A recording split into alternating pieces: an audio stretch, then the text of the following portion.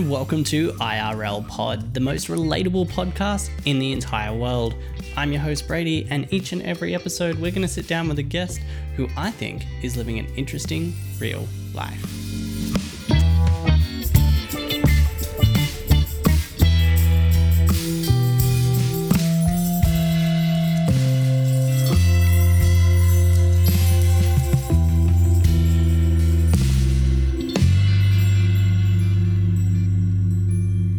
Welcome, Michelle.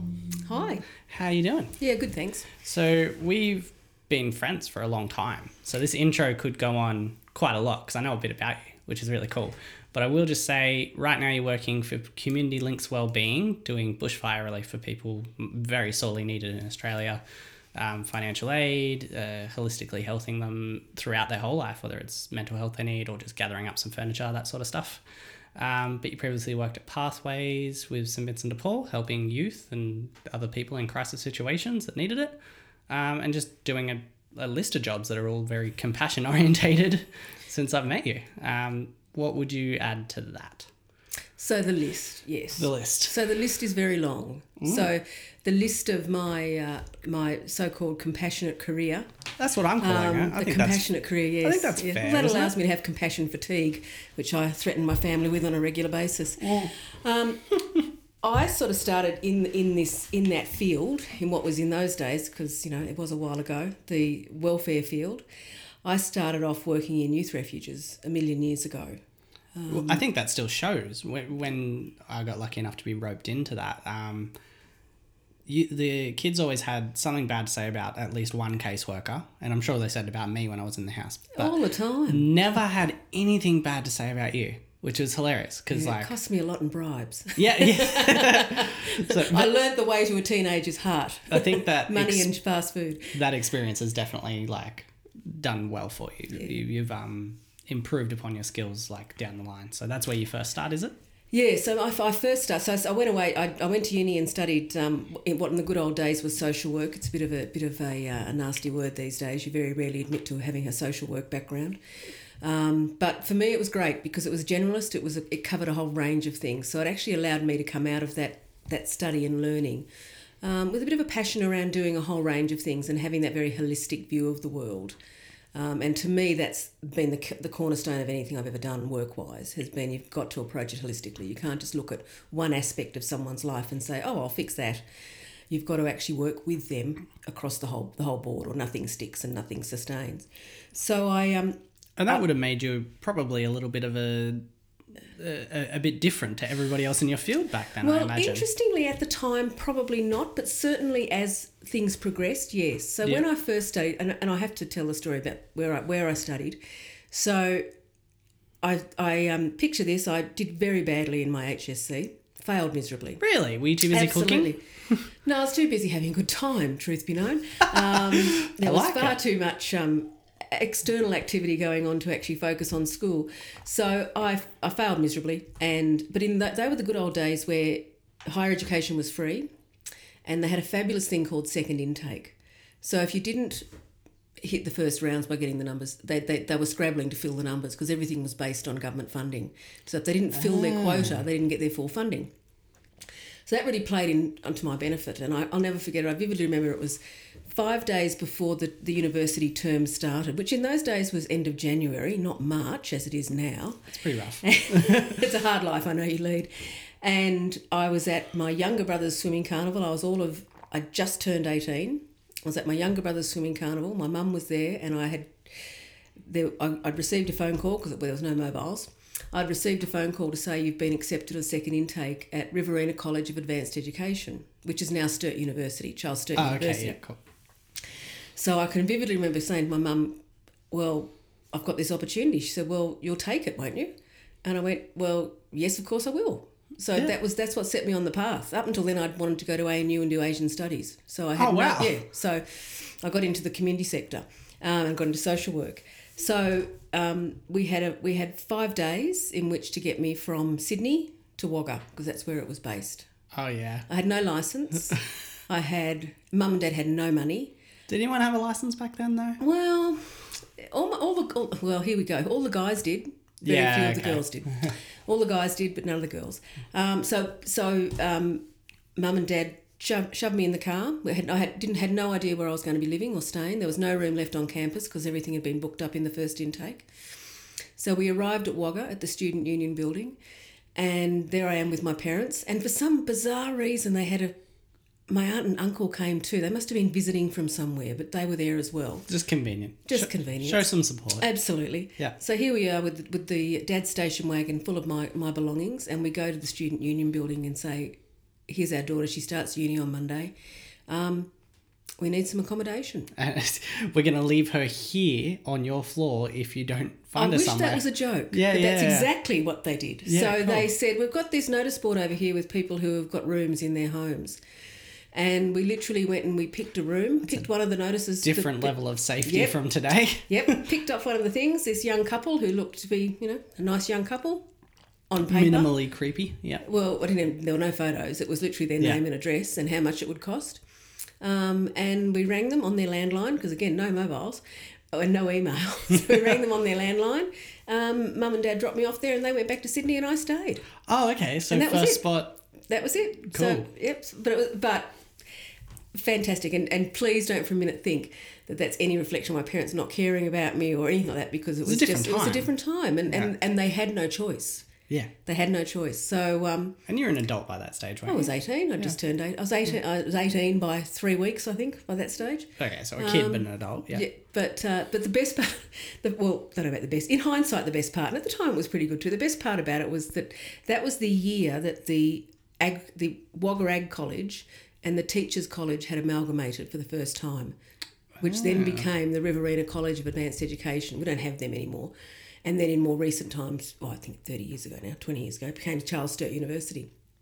So I was thrust onto this campus of these two warring factions, and it was hilarious. Yeah. So it was a very rough and ready baptism, but it was great. It was, they were all great people. I had a great time, and I really enjoyed the subject matter and what I was doing. Yeah.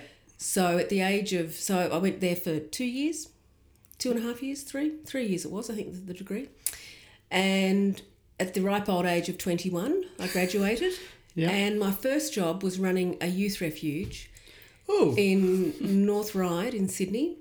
And it was based in the old water pumping station on Ryde Road, which was this fabulous old house. If I had it today, I'd be renovating the shit out of it. It'd be fantastic. But at 21, you're suddenly in charge of these kids. Absolutely.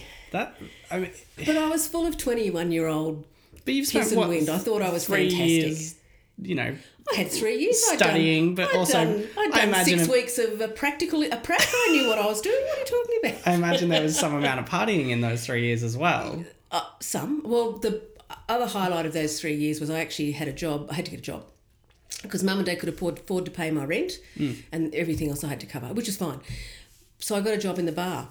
Yep. Now, every Thursday night was union night. And in those days, the student union was... Everything was great because everything was very heavily subsidised. And the band rotation was Mental as Anything, Dragon, Cold Chisel, Australian Crawl, In Excess, you name it, any of those. That's really Midnight cool. Oil, any of those bands that were around in that mid to late 70s, that was their thing. So we had... So I got to work behind the bar, get free drinks, get paid, and watch these bands, and then play pool with them afterwards. So life was pretty good. And then you look forward 1 year and you're taking care of kids. Absolutely. Yeah, Gave me the best grounding ever.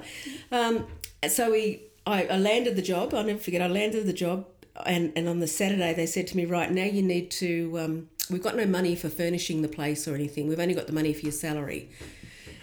So the next day I put an ad in the paper, and for the first 2 weeks I spent going around with my dad. We'd hired a ute at my expense, if I remember correctly, picking up furniture that had been donated to furnish this place. So they hired you for a job without a venue, kind of. Yeah, well, I had the venue. They had walls and a ceiling. And it was a fabulous venue. And then the other kicker was that they didn't have enough for full-time salaries, so there was myself and 2 other part-time workers. And I used to work a split shift, so they couldn't afford to do a 24-hour coverage. Yeah. So I used to work 7 till 12 in the morning, 7 till lunchtime, and then I think it was 3 till 9 in the evenings. Oh, wow. So picture this big old house on Ryde Road with young people aged from 12 to 17, roughly, and a worker there 8 of those hours. Yeah. It was. There was a few holes in walls. There were a few holes in walls. There were a few times, and here's where my parents are amazing people. My mum's an ex-nurse, and there were a couple of times where I had to sort of say to Mum and Dad, I had my licence by this stage. Oh, good. Mum, can you bring your medical bag? We need to go over. There's been a bit of a fight. We need to go sort this out. But essentially you worked through it, and I think if I went back, I've often thought that if I'd been 10 years older, I would never have taken the job. But at 21, I was full of my own self-importance. I thought I could do anything. I had the book learning. I was great. So I just jumped in head first. But that's kind of cool, though. If you can't be prepared for that anyway. No. And they were great kids. And those were the days where what they used to do was regularly round up the kids out of the cross, stick them in a refuge somewhere in a suburb for 6 to 8 weeks, and then be so surprised when at the end of that 6 to 8 weeks they would then go straight back to the cross, because that was where they were comfortable and that's what they knew. That's all they knew. And you that was can't familiar. reform 18 years or 17 years of life in 6 weeks. Absolutely. Yeah. So that's where I cut my teeth. Yeah. And then I stayed there for about 18 months, and then I went back to Wagga. I went back I got asked to come back and do a bit of extra study, so I did that. And whilst I was there, they'd just opened up a brand new youth remand centre. So you think you know me, Brady, but there's a whole heap of stuff you've never heard. But this is great, though, because these stories and the beginnings of them, especially when you are in those environments, for a lot of people, that's shocking to hear, right? Yeah. Like, oh, yeah, you're dealing with kids fighting kids and, oh, no, that's violence and blah, blah, blah. But when you have that background, God, you're resilient for the rest of your life. Oh, absolutely. And it certainly set me up for the challenges I've had in later life. There's no question, both personally and professionally. There's no question. Absolutely. Yeah, and the thing I have to say about every kid I've ever worked with, in the main, they're pretty good kids. Well, that's it, right? Who's had a shitty life. There's you get the very, very, very occasional one that you just know it wouldn't matter what happened, their life was going to be a mess. Yeah. But in the main, these are kids who just want a life. Once you see what they're going through properly, once you're there, not just hear a story of it, your empathy goes up so high. Absolutely. And you can start. When I had last year, 2 kids got into a fight out the front of my street, which is funny because I have a quiet street with a church across the road. And, so you've got to watch those church guys. And these 2 kids, they got into a fight and they went crashing through my fence, and I was mad about it, but it was easy to go, oh, they're just idiot kids. Like, we call the cops and they're, oh, you want to press for malicious? No, just make sure the kids get home. Because you know what the ramifications of that are. Nothing good. No. They just get mad at the cops, mad at me. Yep. They don't, turn things around, but, somebody tells them, sit still. Like, what I am annoyed about is our law doesn't allow for, like, my perfect end to that situation is they come help me fix it. Yes. But that's not what the law makes happen, which is a bit annoying. Yeah. But well, the law can, but unfortunately, for that to happen, you have to press the charges. Yeah. Which sort of circumvents. It sort of messes up their life for a little while. And it messes up that notion of if we, doing something proactive and restorative. Yeah. Because you've got to go through that whole penal system and the impact of that once you're in that system. Yeah, it's lifelong. It's an absolute mess. It's pretty horrible. And when I was at the remand centre, that was a classic example. It was, again, I had this thing about brand new places. So brand new remand centre, everything was new. Did you refurnish this one too? No, this was government funded, so it was lovely. It was nice. Beautifully furnished. No renting your own. So the first thing we had to counter was all of the criticism from the community about how dare we spend all this money on these young thugs. So that was always fun. Oh. There's plenty of that. That goes with the territory regardless. That's always the case. But it goes back to what you were saying about until you know and have some degree of empathy or understanding, you don't get that historical piece. You don't get that understanding of why young people... Yeah, that empathy, you can't read it. You can't be told it. You have to live there. Yeah. And you were obviously doing that on like a baptism by fire. And I agree, and I'm a great believer in the fact that if you give, it doesn't matter whether it be a young person, an old person, and in between, it doesn't matter who they are, if you provide them with substandard stuff... Yeah. And stuff that's not cared for or not been respected, they're not going to respect it. No. If you give young people anyone an opportunity to access things that are realistic and are have been respected and have that meaning, then you'll get that they will respect it in turn. But you've got to give them a reason to do it. Yeah. So the remand centre was great. I loved working there. and these were young people ranging from this. You'll enjoy this.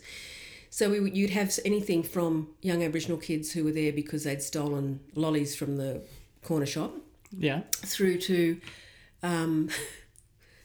other young people who perhaps had kidnapped someone and threatened to punch them or kill them or whatever, all thrown in together in the same space. Oh, good. And other kids who were just... That's helpful. Who were just kids who were in those... today we'd probably give them a diagnosis of ADHD or something else. Yeah. But in those days they were considered uncontrollable. And in those days, if your parents or your carer took you to court and had you declared uncontrollable, you could be put into a remand centre. Oh. And all that happened in that process was that you learned how to be a better type of criminal. Yeah. That's all that happened. Well, because you're going into an environment with other experienced people. Absolutely. Yeah. So it was a really interesting mix, and they were all in together. We had a day release work program where we had bikes, and the kids would get on their bikes and go off to do their day of work. And the deal I had with them, I probably shouldn't be declaring this in public, but the deal I had with them was, if you want this to continue, you don't abscond. So if you want to run off, do it at night after dinner. Yep. You make sure that when you leave here at 10 o'clock in the morning, you're back by 3, because that's the time frame they had, because it's an honour system. And if you don't come back, you will not only ruin it for yourself, you ruin it for everyone else. Yeah. And I didn't have anyone abscond in that time frame. They'd go after dinner, we'd get them, they'd come back. It was dark, no dinner, they'd come back. I think that's part of it. You got to expect that. I mean, maybe it's horrible to an extreme comparison, but when you have drug addicts, you have relapse as part of going through it. Yeah. And it's the same with any bad behaviour any negative behaviour. Yeah. It's you slip. It's the nature of human beings, but for some reason we expect kids like, oh, you should just be perfect from the get-go, and that's just not how it works. No, and that's how we set young people up all the time. Society sets them up all the time. So that was a really interesting. So they were my first two sort of forays into young people. And then where did I go then? Then I moved to Canberra. Canberra? Yes. Right. And good old Canberra, you'd have thought, no problems there. Oh, yeah, sure. Nothing like a bunch of politicians' kids to just be a perfect environment.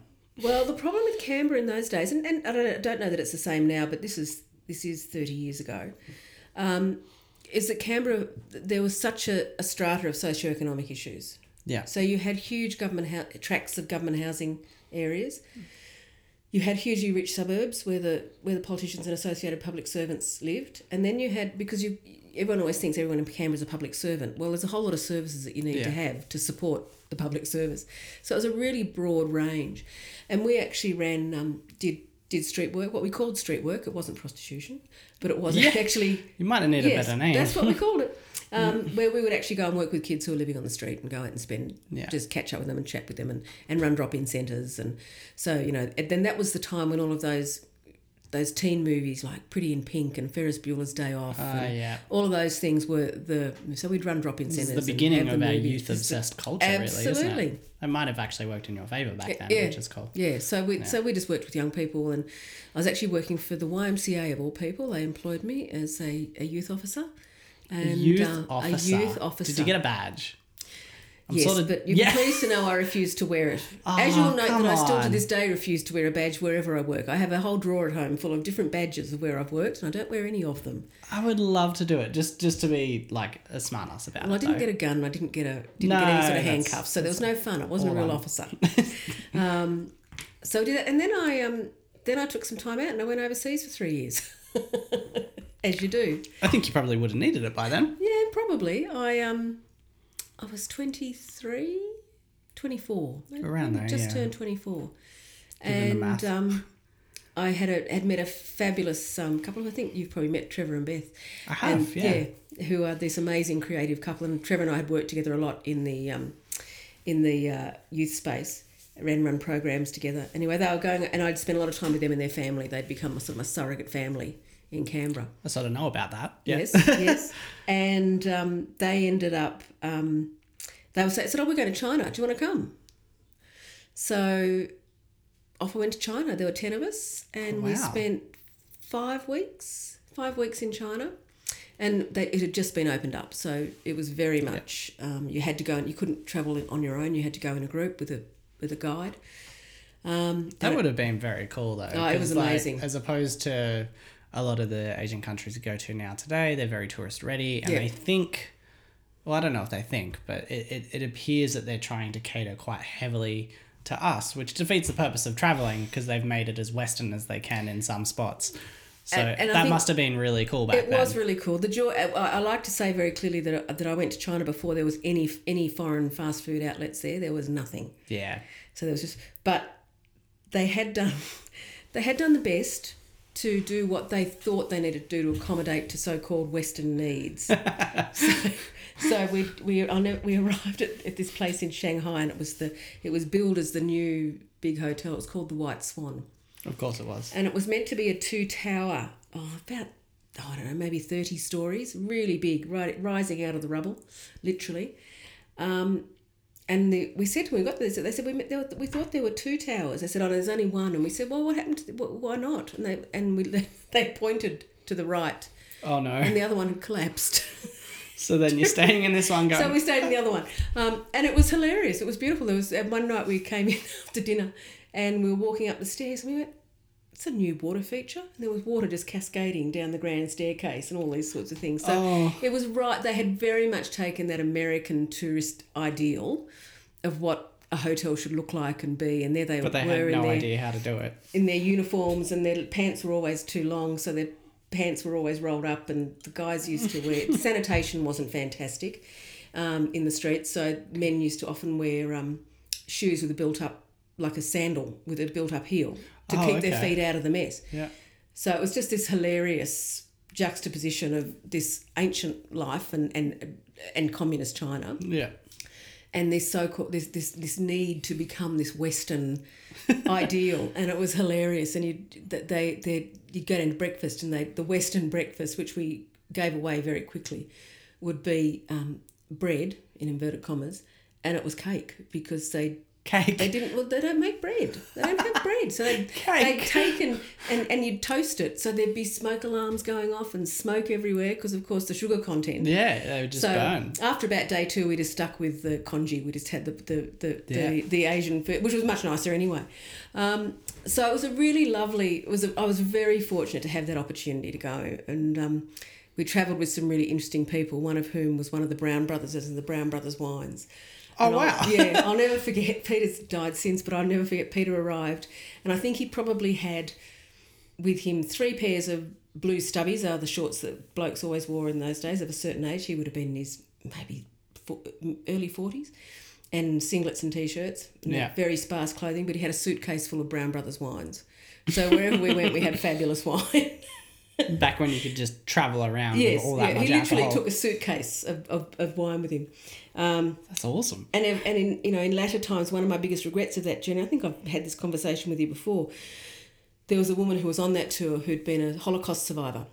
And I wish I had understood more about her journey, because I would have loved, in hindsight, I'd loved to have actually had the opportunity, she may not have wanted to, but have a conversation with her about it is hard when you collide with things before you're, maybe not mature is maybe not the perfect word, but before you've grown enough to be ready for it. And it does feel like a missed opportunity as you get older. Absolutely. We can't regret them because it's not our fault. No, but I think the reality was I knew all about the Holocaust, all that sort of stuff. But again, I had no concept of the impact on the individual. Yeah. So it was a different thing. I had the historical background, but the war was done and finished. So yeah, aren't you okay now?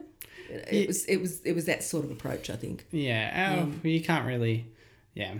That is a shame, but at the same time, you can't regret that one. That's not on you. I mean, it's not. But I would have loved that opportunity to have shown her the respect. Yeah. Of us, and I've definitely right time. collided with people at an age where I just was not ready for it. Absolutely. And fortunately, I think you'll find most of them are actually quite patient. Yes. Yeah. So most people who you wish you could have spoken to and experienced a bit more.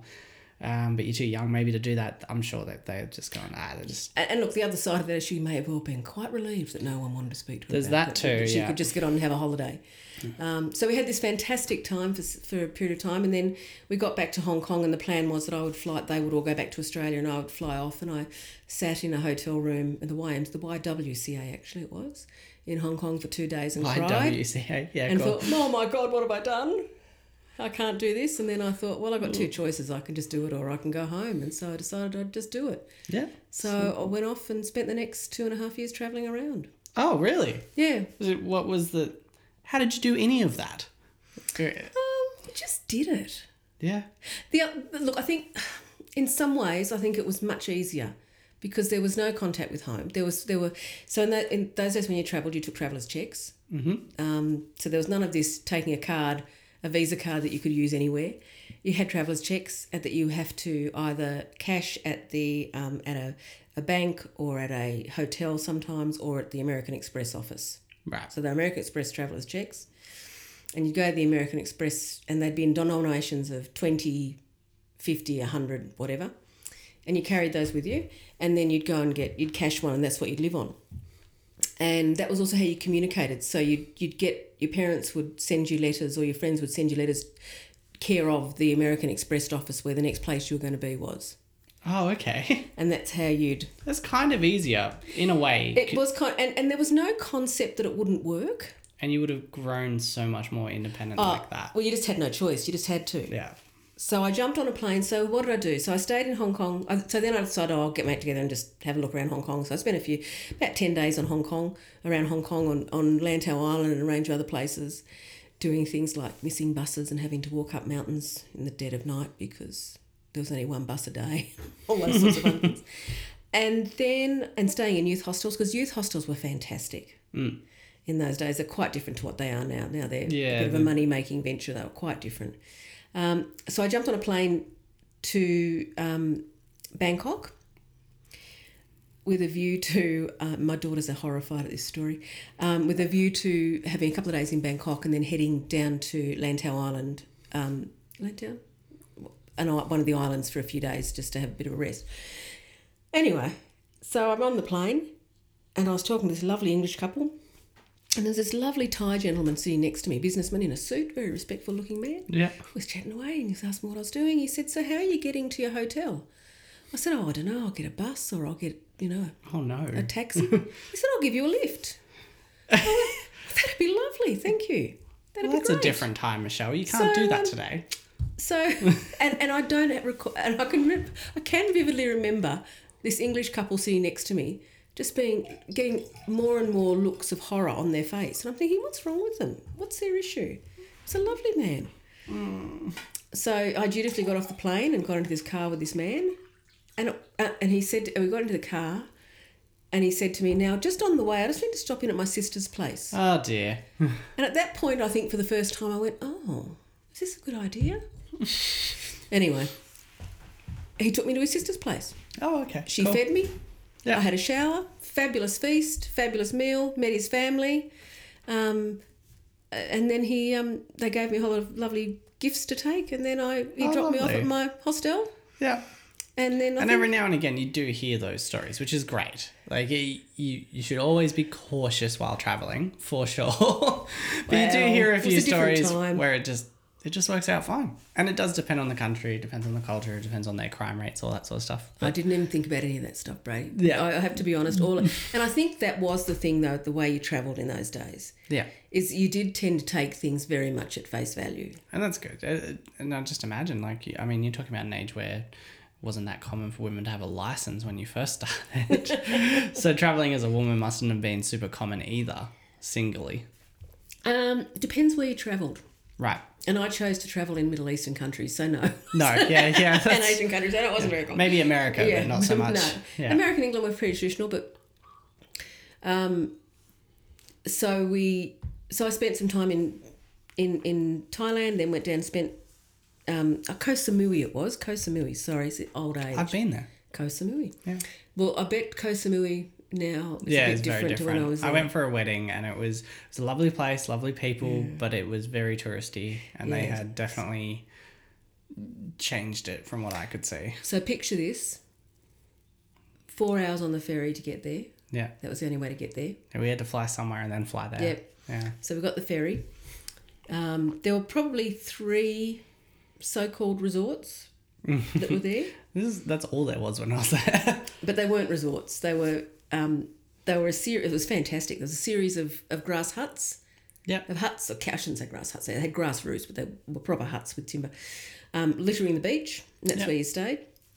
And then there was a big building at the back where you could go and get a meal if you wanted to. And I vividly remember going up and then making a big thing about giving over my passport and all that sort of stuff, because that's what you did. Yeah. So handed over all my traveller's checks and my passport and all that sort of stuff.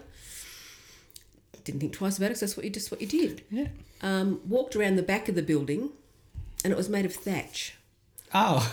But it was fantastic, because the front of it, there's this huge iron door. They made this huge thing about opening up this iron door, putting all these passports in, and you go around the back and it's all thatch. Hilarious. Yeah, sure. Hilarious. It was great. Pretty well walk through it. It was pretty well walk through it. But look, again, it was fine. It was great. So I had a lovely time. From there, where did I go from there? And then I had arranged to meet up with a girlfriend in Turkey. Yep. In Greece. So I wound my way to Athens and got to the American Express office, and there was no note from her, no word from her, nothing. And I'm thinking, you can't pick up the a right mobile. day. Or check Facebook. Nothing. There's nothing to be done.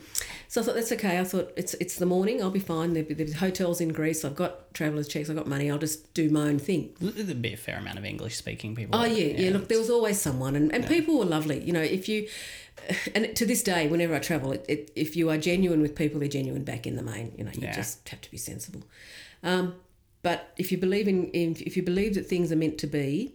So I walked out of the American Express office and it opened up into a piazza, and they had lots of coffee vendors and things. I thought, I'll just go and collect my thoughts. I've got, I'll go and grab a coffee. Had a couple of letters from other people, so I'll read those and then I'll decide what I'm going to do. So I'm sitting there and I thought, I'll just go over and I ordered my coffee, and I turned around and sitting next to me was Tim, who was Alison's partner. Oh. And I said, what are you doing here? He said, we left all this stuff for you and we didn't hear from you. And I said, no, it never got to me. And he said, well, we've actually just bought a ticket to go on the ferry to Rhodos, and it leaves in 10 minutes. So I went and picked up a ticket, and off we went to Rhodos. Oh, okay. And then we travelled for the next 6 weeks together the three of us did Greece for the islands for about 3 weeks. Yeah. And then Alison and I went off to Turkey. So why didn't you get the stuff? It just didn't happen. Didn't happen. It was just, and then there was no, they sent it. I didn't get it. They didn't get I'd sent information to them. They didn't get it. Oh, okay. So it was clearly meant to be that we were meant to meet up. Yeah, cool. So off we went on the boat. So, cool. And then Al and I spent 6 weeks in Turkey, 12 weeks in Turkey. And that was interesting. Yeah. That was interesting because as she was short and blonde. Yeah. So they loved her. Yeah. I was tall and at that stage had been out in the sun a lot, so I had quite dark complexion and dark hair. So I could get away, I wasn't quite so obvious. But it was a really interesting time. Turkey was spectacular. I think it's one of the few countries I just know like next to nothing about, if it's not war related. Yeah. Turkey itself was just beautiful. The people were lovely. Look, we had experiences that weren't fantastic. Did we set ourselves up for that? Possibly. Yeah. I mean, you haven't expressed a huge priority of safety thus far. But I think that was because our safety had never been compromised or threatened in reality. And we would usually find, what you would find in places like Turkey is you would find an older gentleman or an older woman who would take you under their wing and care for, make sure that you were okay and give you information. Yeah. But we did some interesting things there. We caught the bus across the middle of Turkey, and it was Ramadan, and we pulled into the bus station. This was an example of someone who really helped us. We pulled into the bus station. It was about 11 o'clock at night, and he had very limited English, but he said, I'm going to lock you in the office. And we went, sorry, what? Why are you going to lock us in the office? He said, well, because you're two young women who are travelling alone. He said, and my bus is full of men. Oh. He said, whilst we're moving, I can protect you, but the next leg of the next bus won't be here for 3 hours, and I have to go and do things, so I need to make sure you're safe. So which was lovely, very kindly. I mean, he's still looking out for you. Yeah, absolutely. So in a way that sounds intimidating, yes, but it's for your good. Yeah. But and then we're on that was fine. So we got back on the bus, and we're on the bus, and we're talking to this young bloke who was in the army, who was rather cute, probably a couple of years older than us. We were both pretty excited by that. Anyway, he invited us to come and visit with his family for Ramadan. Your concept of safety is not... It's a different time, Brady. Yeah. So we said, yeah, I should write a book. We said, yeah, sure. So he wrote. He had to go back to the base. So he said, I'll ring he had broken English. He said, I'll ring my family and let them know that you're coming, and they'll meet you at the bus stop. He said, and he wrote. He's going to show up at this guy's house. And he wrote into my travel guide. I've still got it. His travel guide, the address and instruction to the driver to let us off at that point. Right. And had a conversation with the driver. So we did that. And again, we're sort of, this is really exciting. This is great. And it wasn't until we're sort of on the bus going, oh, well, we'll just see what happens. So the drivers dutifully let us off at the bus. Yeah. And his younger sister met us at the bus, who was just adorable. She was about 10. Oh. Just gorgeous. Took us up to the farm. It was a farm on the middle of nowhere. Took us out to the house. You're still not worried? Still not worried. Well, a bit apprehensive. No, worried, no. Maybe a little bit sort of nervous, but only about the fact of what do we say and what do we do. Yeah, well, More about broken English. How do I, how do I... I behave? What do I do? Where do I go to the toilet? That's always a big one. Yeah. Because it's not European. So all of that stuff, and his family were fantastic. He never made it home. He had to stay on base all weekend. Oh. So we spent Ramadan and the celebrations with this family, and it was just the best experience. They had this fantastic farmhouse that was out in the middle of nowhere, had flat roofs, and on the top of the roof was covered in Turkish rugs that they were weathering, and we slept up there. That's where we slept. And I've got photos that to this day I look at very fondly of us threshing the wheat with them and grinding it for breakfast and cooking the breakfast and slaying the beast for post Ramadan, and we had we got the prize testicles because the whole village came for that meal. Oh, good. But it was a fantastic experience, and I feel really sad that people don't get that opportunity as readily, because I don't think we were unusual in having access to those things. Yeah. But it was great. I think these days people are very worried because the world's smaller, and even though crime is probably a little bit rarer than we actually think, it's a very loud voice. Yes, thanks to social media and news outlets and that sort of thing. It's and you should be safe, of course, but the world tells us we can't, and we're kind of missing out on some things. Yeah. And I think the innocence was, these days you would have a translator on your phone. Yeah. And so you'd end up, so it would take away all that innocence. So I don't like that. As much as like maybe for a convenience store quick thing, I don't know if you're trying to get a sandwich or something, but for actually communicating with people in a bar or something, I think you would learn far more, and I think you would have far better time, even though it might be frustrating, just having a go. Though I did have a very funny night about 3-4 years ago. My husband and I went back to China so I could see how it changed. It was 4 years ago now? 3 years ago? Yeah, as well. I remember it. And roughly. I said to him, let's catch the train. Now, Bob, as you know, is not perhaps the rougher that I am. He likes a bit of luxury. Yeah. So it's okay, I'll book us a sleeper. Yeah, okay. So we were catching a train from Shanghai to Wuhan. Unbeknownst to me, the first class sleeper on the Chinese trains means that you share with two others. And two others? So it's a moving hostel. It's a moving hostel. He was horrified. I was only let off when he realised there was both a Western and traditional toilet on the train, so I had some leeway there. But getting back to the phone piece, we shared this cabin with these two young men who were just hilarious. They thought we were equally as hilarious, and so it was this fantastic banter. But they had a translator on their phone. We didn't even think about taking that. We're old. We didn't think about that.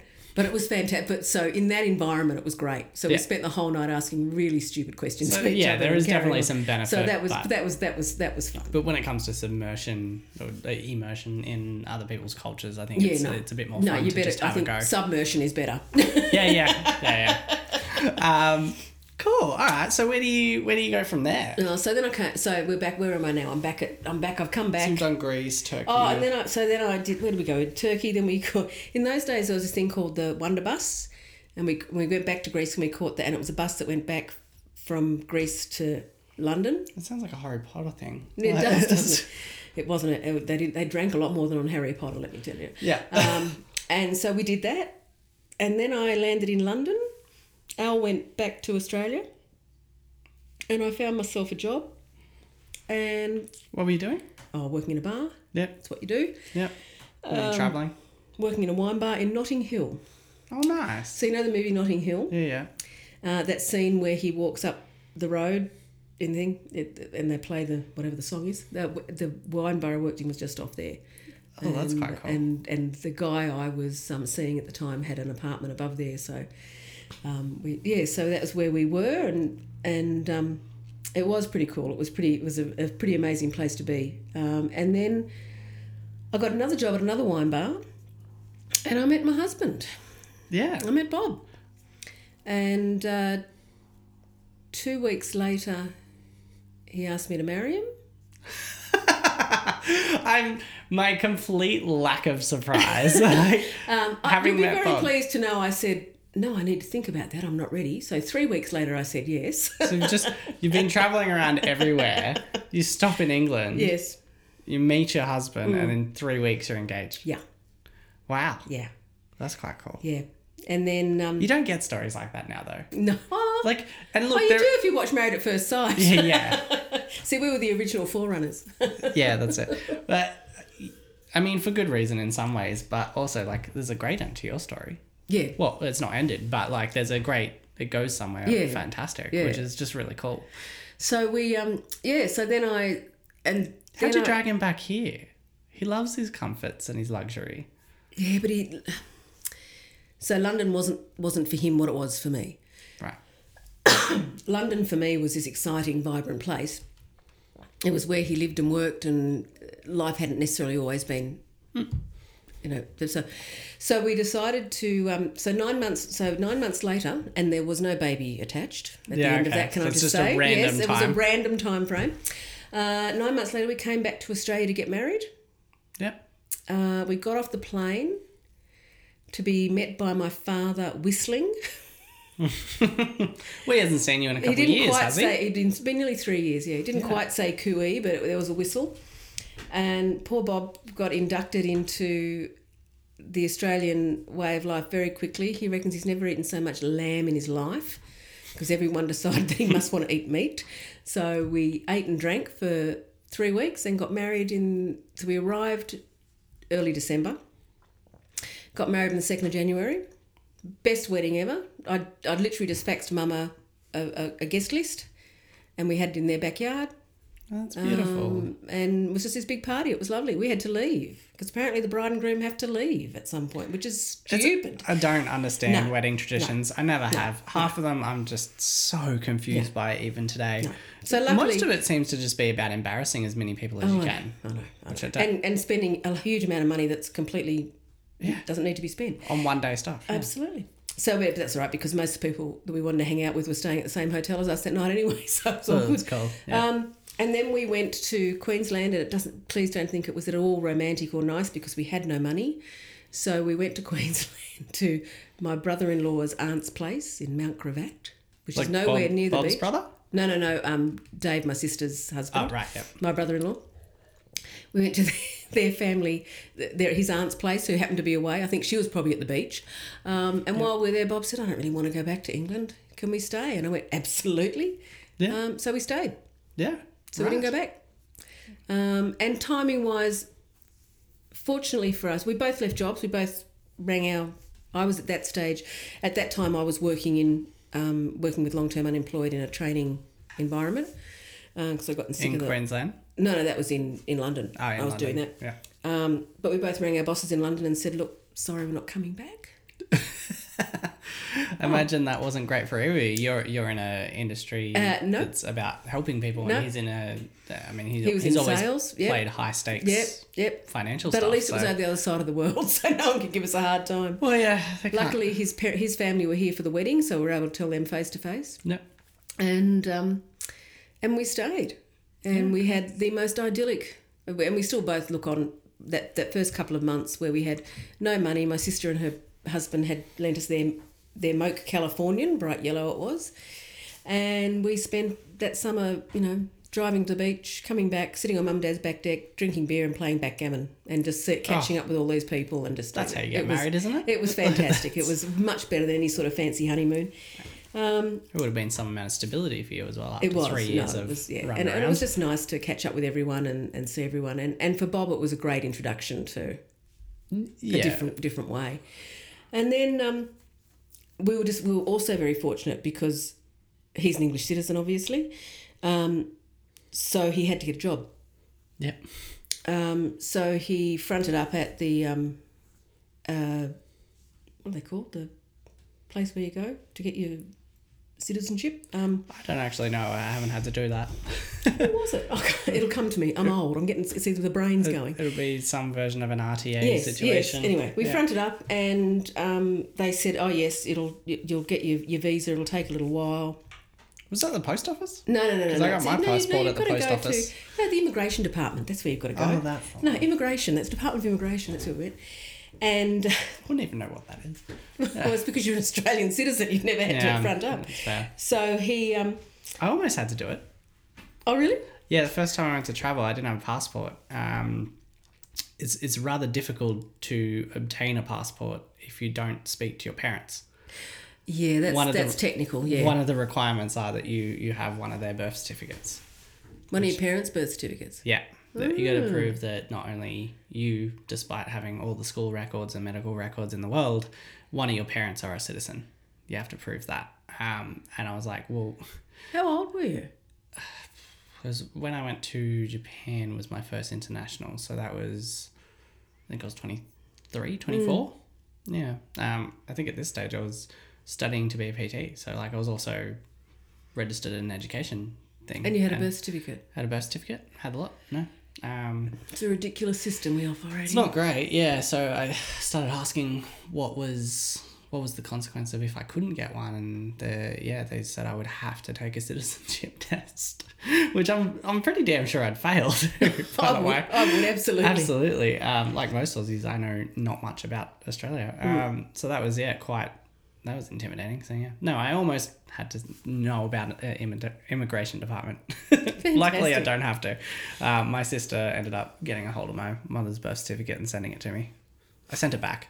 But yes, so I managed to get a passport that way. That's and great. I've just got to make sure I never let it elapse. No, absolutely. Because that could be quite horrific. Yes, it could be. Yeah. So he went to immigration and they said, look, it'll take a while. Look, and it was a sad indictment of the times that because he came in as an English background, spoke well, had a strange accent, but spoke well, knew what he was talking about, was organised, they were more than willing to bend over backwards to help him. Oh. And I question whether that would have been the same if I'd met someone in Turkey and come home with them, or someone in, and that's to me, that's just a sad indictment of our system. It is. He doesn't really have an accent anymore. No, he did then though. Does it upset him?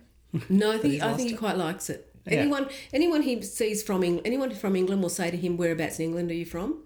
Yeah. So there must be certain things that he rounds out. There are a couple of words that I hear, and a couple of his expressions, but no, it's because he's been here 30 years now. Yeah, and raised 2 daughters, so 30, 35, yeah, fair while. It's a long time, a lot of exposure to a lot of people. Yes. Yeah. And he said to them at the time, he said, "What if I get a job?" They said, "Oh, don't worry, mate, you won't get a job." What? In a hurry. He said, "You'll be fine." He said, "It'll take a couple of weeks." He said, "By the time you get it through, then you can..." Anyway, Bob went out and got a job the next day. Yeah, he's not very good at sitting still. And rang this bloke and he said, "Oh, okay, I'll vouch for you on the phone." And we were off from there. So, we've both been really fortunate in... I started work as a family counsellor in Bankstown, and I worked with... Lebanese and Vietnamese street gangs. Bankstown. So you went down to Sydney. We were living in Sydney at that stage, yeah. So when we went to Queensland for our like honeymoon type thing. Far too sweaty in Queensland, far too humid. Oh yeah, that's gross. I lived there for 9 months. I couldn't do it. So we came back to Sydney and found ourselves a flat at Lane Cove, and then Bob got a job, and ironically we both ended up working at Bankstown. Oh. And did that for 12 months, and then we moved to Canberra. Canberra? I didn't know that. I thought because you had just moved away from Sydney when I met you. But obviously there's still a 20-year gap between them. Yeah, no, we went down to Canberra. I got a job in the public sector working as a staff counsellor for Department of Health for the Federal Public Service. Bob was working selling into federal government, telecommunications type stuff. That was where he first started doing his telecommunications stuff. And we were in Canberra for, it all blurs a bit, but I think probably 3 years. Yeah. And then we moved out to Bungendore, which is about half an hour outside of there. I've been there, the antique auction there with a company once. Yeah. And we were there, and then that's Not where much there. we moved to Bungendore. Bob and my mum went out and bought a house the day I had Charlotte. It sounds like Does both that of surprise them. you in any way, Exactly. shape or form? No. No. And then when we came home from hospital, we moved out to there, and then we were there for 4 years. And then we had a year in Melbourne, my year of eating and drinking. Yeah. Because that's what Melbourne is, and you've just had one kid. Fat as a fool. Just ate and drank my way. It was fantastic. The only people we really knew well in Melbourne were part of the gay community. So we did a hell of a lot of drinking and a hell of a lot of eating. Yeah. And because that's 90s now, isn't it? Yeah, 90s now. Yeah. So that's quite a lot of. You've lived through a few and I mean maybe this happens every decade anyway, but changing of tides socially. Yes. You've lived through a fair few of those. We have, which is great. It's really exciting. And then we ended up back in Sydney, and then we came back to Sydney. At that stage, both the girls were school age. Yep. And we made the decision at that point to stay in Sydney so they could finish their schooling.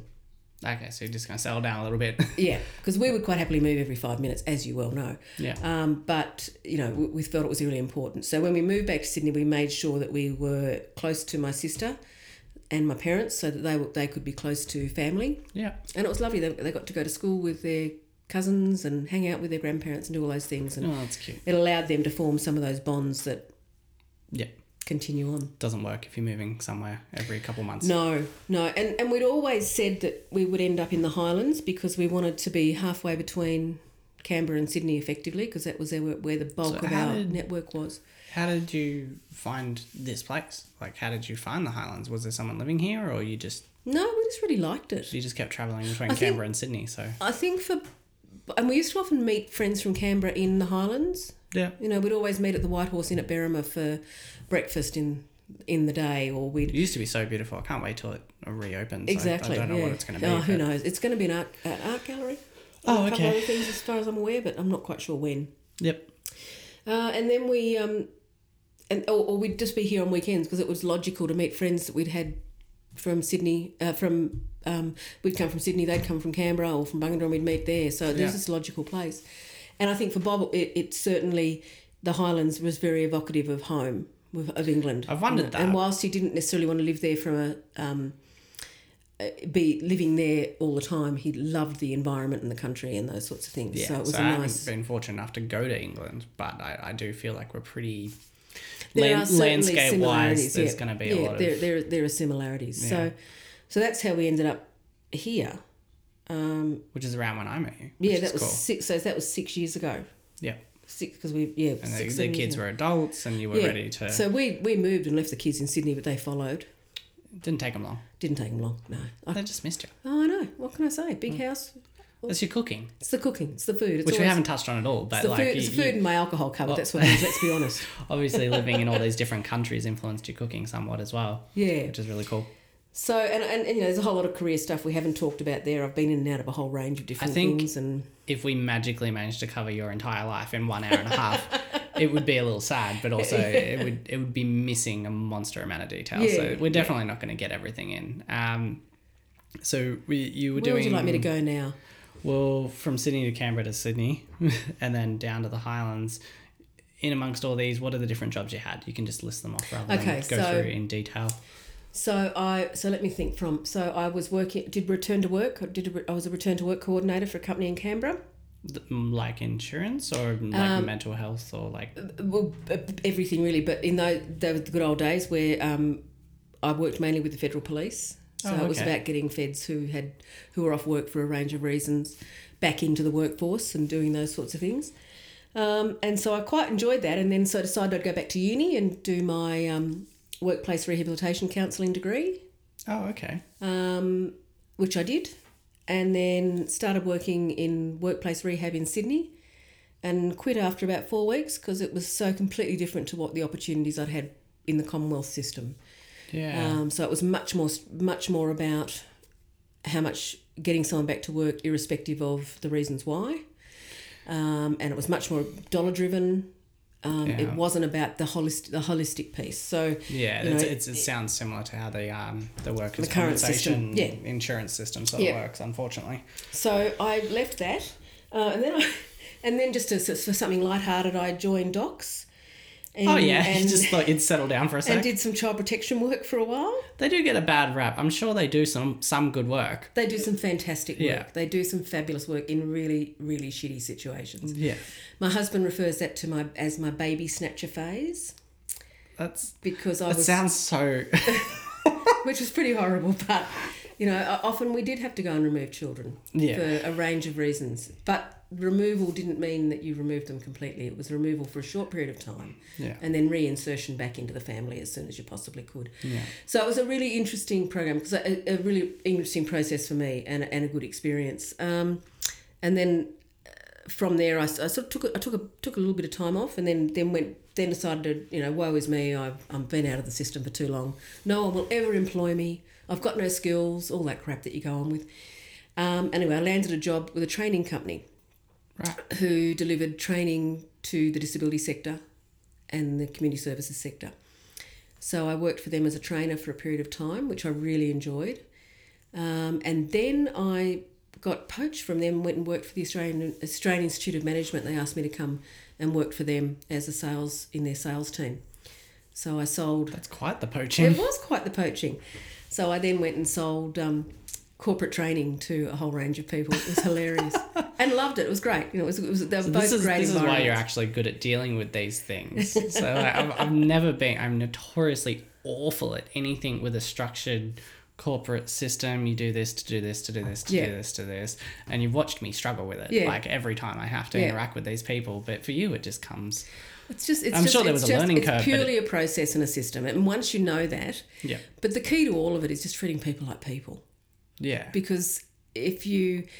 I think that's why I don't like it. It doesn't feel like that when you're filling out the fifth form. Exactly. And you just have to accept that that's just the process. Yeah. That there's a person behind that process. And if you can get to that person, then you can start having that conversation. Yeah. And just as long as it's not calling Telstra. It's just the process. It'll be fine. But even then you find a way. It's a game. Yeah, just smash the hash button. Someone will answer. Exactly. So did that for a while, and then I got poached back by the training company to manage that company. So I went back as their general manager. Oh wow! For a few years, which was great. That was really, really cool. And then I ended up going and working for another training company, who employed me because I wrote them so that when I was working at the in the training organisation, Directions it was called, when I was working there. These guys approached us about doing some training with us, and I basically just said, look, here's the opportunity, and they didn't capitalise on it and lost a whole heap of money. And when I wrote them a letter just to say, look, you guys just need to be aware that there was this great opportunity that you didn't get for these reasons, because I thought it was important for them to know. So they rang me and said, do you want to come work for us? I love... So many of these stories, like if you were telling a friend, I feel like there'd be a lot of judgment, like, oh, I'm going to do this. Yeah. And they go, don't do that, you idiot. Like, no, you just do it. Whereas a lot of the people I'm talking to, there's a lot of that. No, I just did it. Nathan, I had him on a couple episodes ago. He's a chef. And he was saying he would just eat at a restaurant and be like, huh. And he'd just walk into the kitchen and ask for a job. Absolutely. And I think I've definitely lived my life that way as well. But does that not come back to what we were saying about the person? Oh. So if you actually make it about people, and about people hopefully respond, and about respect and about opportunity, then people will take that. But if you just wipe it, and I just thought it was important for me to let these guys know that they were missing out on a whole piece of business. No skin off my nose, but they were missing out on a whole piece of business that they could have taken. Such a fantastic move. I love it. If you were 21, that wouldn't have worked. Probably not. Possibly not. No. You may have been slightly more aggressive. Yes. But yeah. I was in my mid-40s, so yeah, I was a bit older. So I went and worked for them for a while. I ended up running their Melbourne, Sydney and Tasmanian branches. And it was funny. It was a funny time at home because Bob was also working for a Melbourne-based company.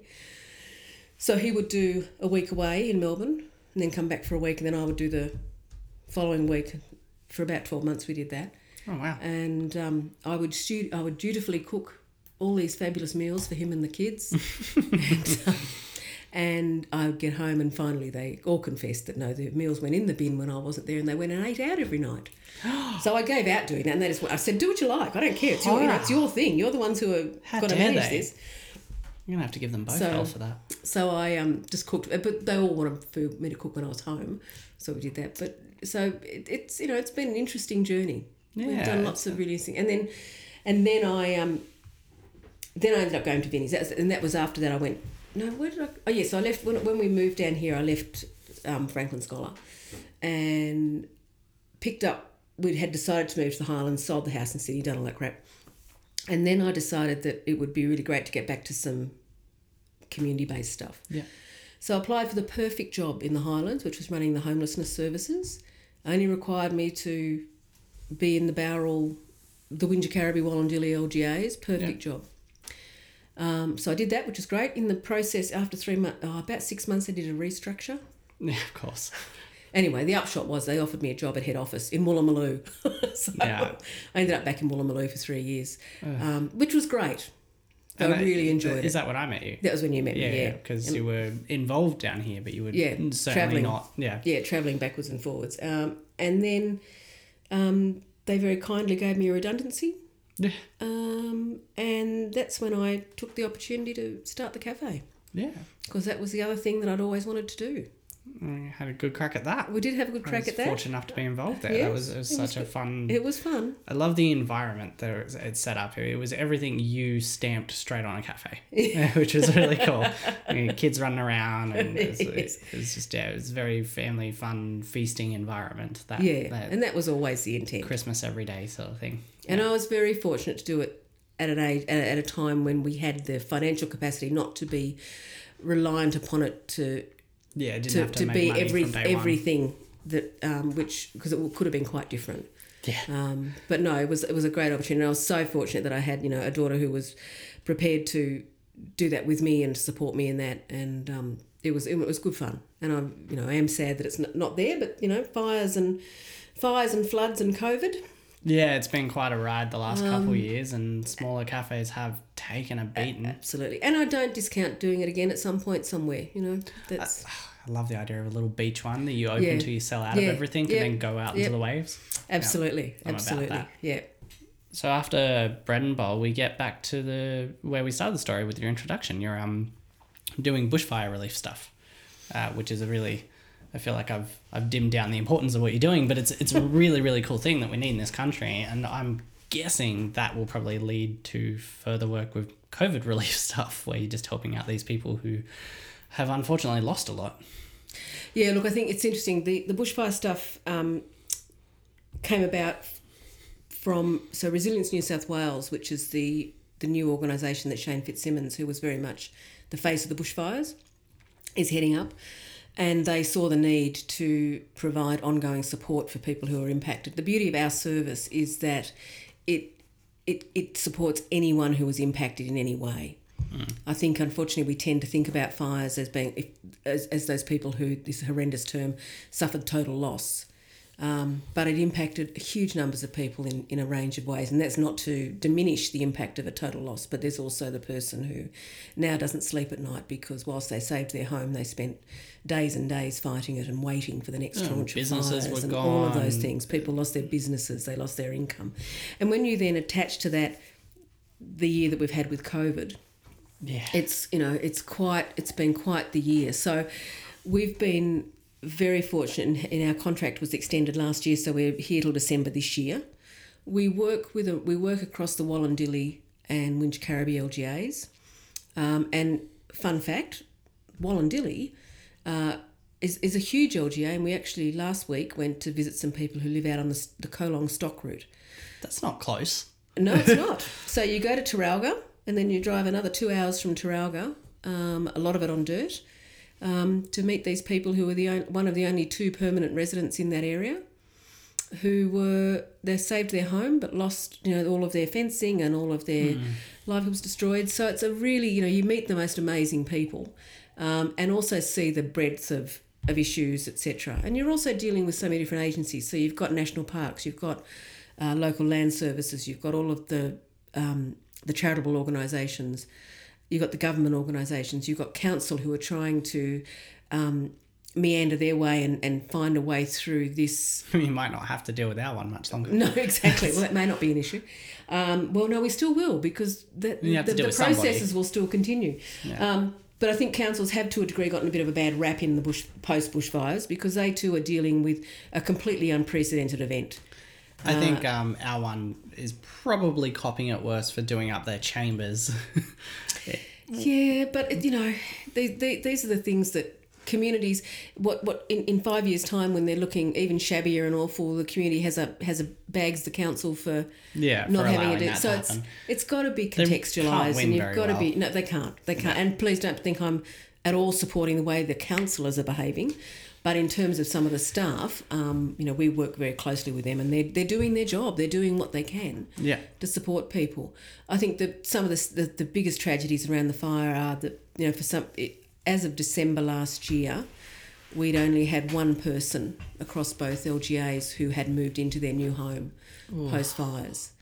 And I can't remember the figures off the top of my head, but there was the figures are quite astronomical. The numbers of people who lost buildings and outbuildings and homes. Well, I remember going down the mall and seeing all the people with their pets in little carriers and just camping out there. Yep. And we ourselves had my partner's parents. They live in Willowvale, so we had all their stuff. Yep. And her brother, we had all their stuff from Collarvale. Yep. So we just had all these emergency things that people, precious things, photo albums and passports and stuff. There was a huge number of people affected, either very directly or indirectly. Absolutely, And I think for many people, a lot of people have sort of said, but how come people haven't gotten over it? It was 12 months ago. Well, you spent 20 years trying to make something. Yeah, and I think in reality, for a lot of people, they were waiting for this summer because there was a real fear that it would happen again. Yeah. And they were holding their breath, and then we got to this summer, and it didn't happen again, which is fantastic. But it can take that long. The trauma that people are experiencing can take that long for them to actually get to the point where they can think beyond. And I said to her, imagine if you the lost anxiety, everything. the always holding your breath waiting. Absolutely. Especially when it was so sudden. It went on a long time, but we didn't get much warning every time something was bad. No. And it became a way of life. It was annoying. It was very, to say the least. It's raining black leaves that are on fire, and people can't really fully grasp what that is actually like. Yeah. And we were very fortunate where we are, but not everybody was. No, and it wasn't just a one-off incident. It was daily. As you say, it was daily for an extended period. You didn't know if you were going to work or not. You didn't know if you had to be at home. You didn't know whether you should have... We're unpacking and repacking the car. We were buying extra goggles and hoses and stuff. Like, it was a long and there's time. Some real insensitivity around it too, because people, we've had people say to people, well, but you're so lucky you're getting a new home. Well, the context of that is a little different. Jeez. If I'm selling a home because I want to buy a new home or build a new home, that's one thing. But if I have to build a new home because the home I loved and lived in and housed my life has been destroyed, it's going to affect you forever. There's not a lot of joy in that. It's going to affect you forever. You're not going to want to love the new one too much, just in case it gets taken. But there's also the things, and what we find impacts people most, though, is the little stuff. So it's the thing that they'll be doing something 12 months later and go, I'll just go and get, I don't have that anymore. Or I'll just go and find that, I don't have that anymore. And everything becomes a major you remember activity. The time we did this at the house? Yeah, absolutely. It's just black smoulders now. Yeah. So we spend our time, my colleagues and I, out walking alongside people and talking with them and just supporting them. We have no money attached to our program, but we're very good at beg, stealing and borrowing and seeing what we can find. Finding what they have. And finding out what people need and what they want. There were, some people were insured, others weren't. It's very easy, I think, to judge someone who didn't have insurance. But if you think about it in the context of all of the other financial pressures they may have been experiencing and the fact that they may well have fought fires 3 or 4 times previously. Yeah. So there's a false sense of security around, I don't need that insurance. And I think, insurance, at least for me, the education around it is quite low. Most of the people talking to you about insurance are the people trying to sell it to you. Yes, so you're a little distrusting right off the get-go. So whether you're going to continually renew them when nothing when nothing occurs. Yeah. I don't think you can judge people whether they go for it or not. No. I know when I first had a car, I didn't know for years I was driving around rather uninsured. I just had the legal one, not knowing that if I ding a Merc, that's me for the next 20 years. Exactly. Like, no one actually gives you that fine print. You don't understand it fully. No. They just, but yeah, fires in your home. Like, it's very easy to make that judgment and really unfair on that person. Because you don't know what else is going on. And the other reality, even that there's no one that we've come across who's fully insured. No. Because the cost to rebuild, given the new circumstances, or the cost to replace, or the cost is, you can't possibly remember everything that was in your shed. No. Or you can't possibly remember everything that was in every drawer in your house. And trying to fill those sheets out in the first place is a nightmare. So. And the cost of rebuild has gone up so much because now we have to fireproof things, and now we have new bushfire. I've learned a whole new language in this job. Bushfire attack levels and all of those sorts of things now have to be considered, and your premiums go up. And so there's no one has come at it with enough, whatever that might mean. Yeah. Well, that's a wonderful job. All right. Well, why don't you run us through the things that have stood in the way, because you've got an overwhelmingly positive story of like all those scary moments where I think you've had a few people on the edge of their seat going, what happened? And then it was fine. Sorry.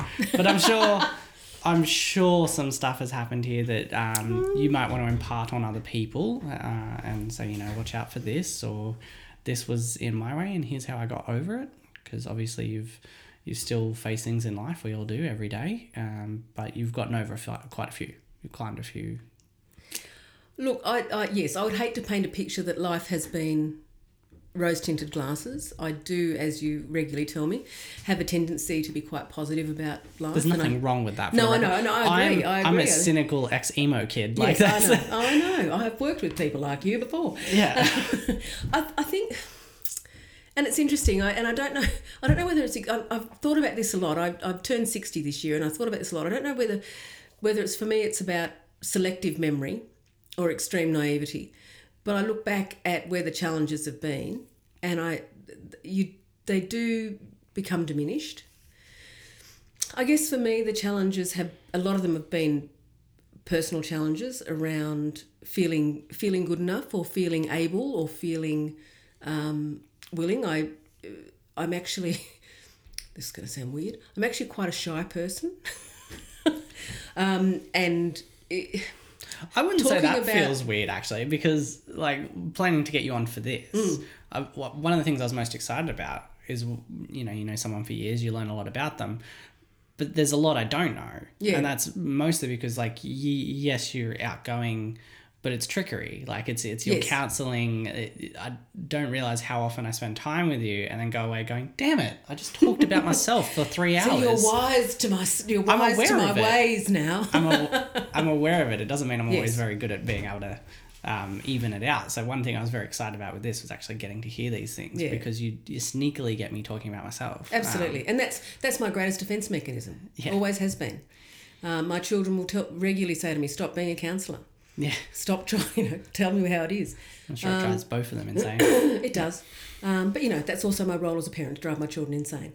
I think, Isn't that the pleasure? It's the well, there is the pleasure in it as well. So I think for me, part of it has always been, I see my strength being in those skills. Yeah. And so the utilisation of those.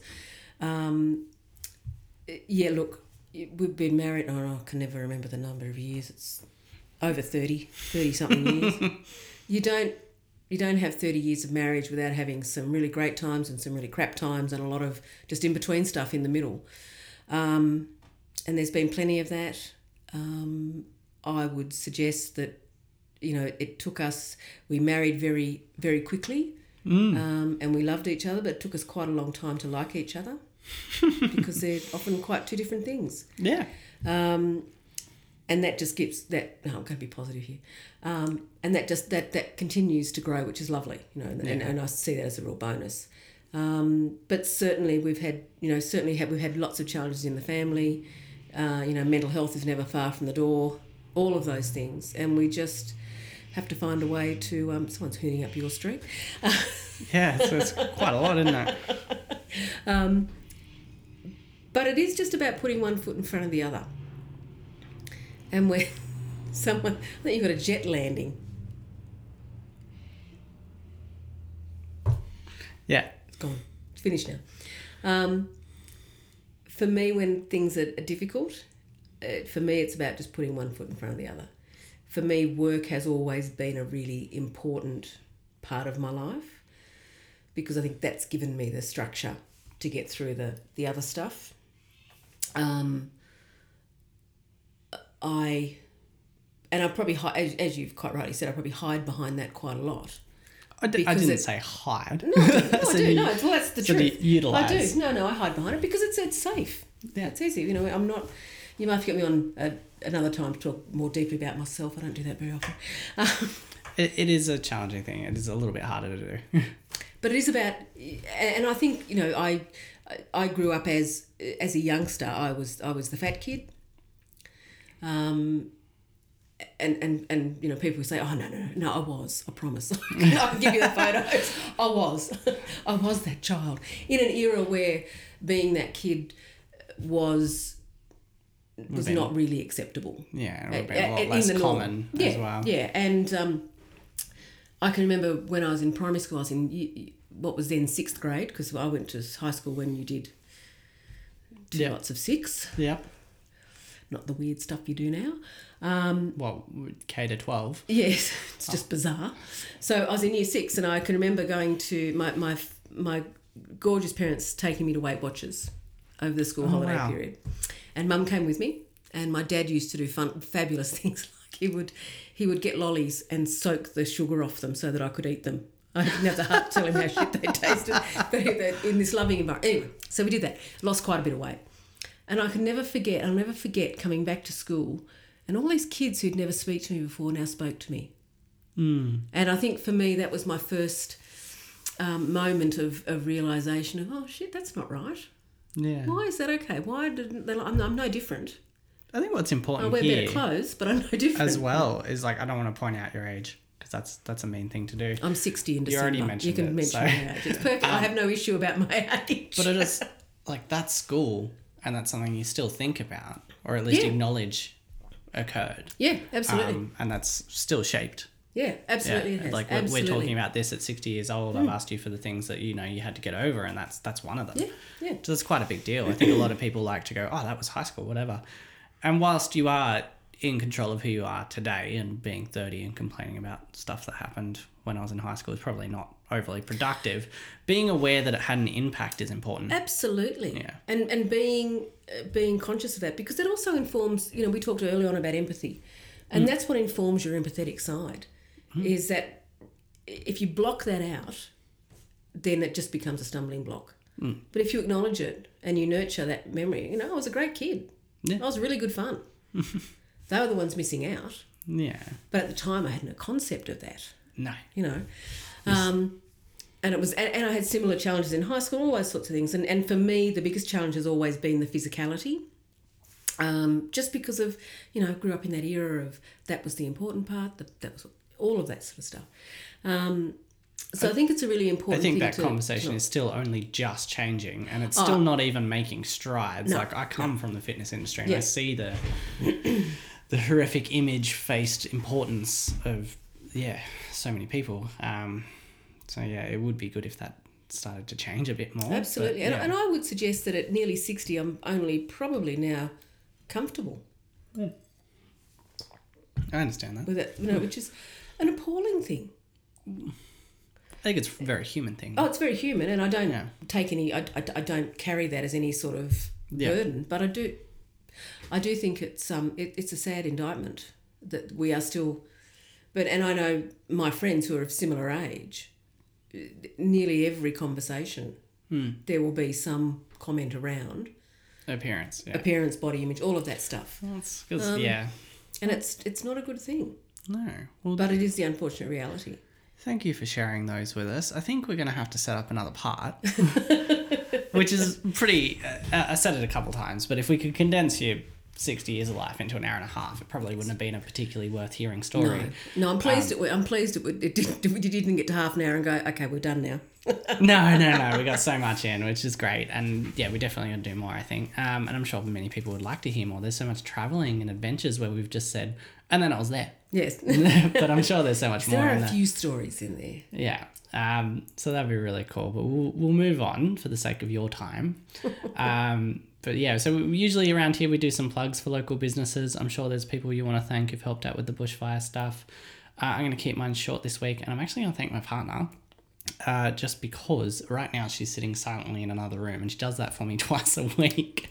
I flogged her laptop to do these recordings, and our dining table, and a room in the house, and hours of her time where she has to sit in silence, which just makes her just fantastically supportive. I would second that. She's a fabulous girl. You need to, a woman, I should say. Yeah, I'm not actually sure she listens to these, so she might not even hear my sentiments. But well, I would hope you tell her after. Yeah. Well, it's not really gratitude if you're rubbing it in someone's face, but I'm sure you have some businesses that you would like to thank. So do you want to run us through a few of those? Look, there's a couple of things. I think for me it's about, certainly in the current environment, it's all of those people we work with. There's staff members in council who we work with closely. There's people in the local, in Vinnie's and Salvation Army, Anglicare, all of those who are just fantastic and allow us to bend and mould the guidelines to suit the needs of our clients, which is fantastic. Yeah. And I think too, I wanted to actually pass on my thanks to you, because I think for me over the last, how long have we known each other? Oh, it's got to be getting 6 years. 6 years. I must thank my elder daughter who booked you initially as a personal trainer. That's true. And then didn't show up, so I decided I'd already spent the money, I'd better make the most of it. She's good at that. Yeah. But it's been, for me, certainly personally, it's been really valuable. Oh, you guys are absolutely surrogate family to me, so I don't know. And I can lift things much heavier than I thought I could. So to me, that's just been lovely. Oh, thank you so much. That's very, very kind of you. Thank you. Well, let us know. This is the Crystal Ball spot. I want to know what you're up to now. I know a little bit of it, obviously. Okay, so where you see things going. All right. So we're probably at the stage where we're starting to look at that dreaded R word, the retirement word. I have no intention of ever retiring in the traditional sense, but I think slowing down's well earned. Oh yeah, but to boring. A degree, a bit boring. Some beach life won't do some hurt. other stuff, but a couple of days at the beach and then So for us, it's about what's the next stages. So we've just about to put our house on the market. We were very fortunate that late last year we were in a position to buy ourselves a house down the coast, which has been lovely, and we're really enjoying being able to share that with it's fantastic. friends and family and a whole range of other people. We don't wish to leave the Highlands yet, but eventually we may end up down there. Don't know. Who knows what that looks like. But yeah, it's time to... Actually retiring in days that are minus 3 is not a good way to live. No. I love the Highlands, but I don't think I would retire here either. And our great passion as a couple is making homes and building houses, and not building houses, but redoing. So we finally at our combined ages decided that that really is what our passion is. So we're going to start doing that again. So we'll cool. sell our current house and we'll buy another one and we'll start rebuilding that. And who knows, we may or may not. People keep saying to me, "Is this be your forever home?" And I don't even know what that means. I don't understand the context of that. So it'll be our forever home for the time being. Yeah. And we'll love it and we'll do what we can to it, and then we'll see what happens next. Well, that's cool. No worries. I'm very fortunate. I've got a fabulous family, fabulous kids, fabulous grandchild. And we'll just enjoy some of that for the time being. I think it's very well earned. You've spent so much time helping other people for a living and just in personal space, which is just really cool. All right. Well, thank you so much for coming on, Michelle. It's my pleasure. It was an absolute joy. I loved hearing some of these stories because, as I said, I've known you so long, but you spend so long getting me to talk about me. I never get to. See, I should do a podcast on you. Tell your secrets. Yeah, people do keep asking. We'll have to turn those tables. I've had a few people threaten. I had one guy try and turn some of it around back into me in one of the last interviews, which hasn't aired yet. But I think what we'll end up doing is Claire and I will do one. Yeah, we missed Valentine's Day. That would have been the best. Aww. That would have been a good one. But I think we'll end up talking to each other about each of our businesses, and that'll be quite fun. I'll happily be the interviewer. We could do that as well. Yeah, we might. Yeah, I'm gonna set up. I have a couple coming on. We can call it the Therapy Diaries or something. Oh no.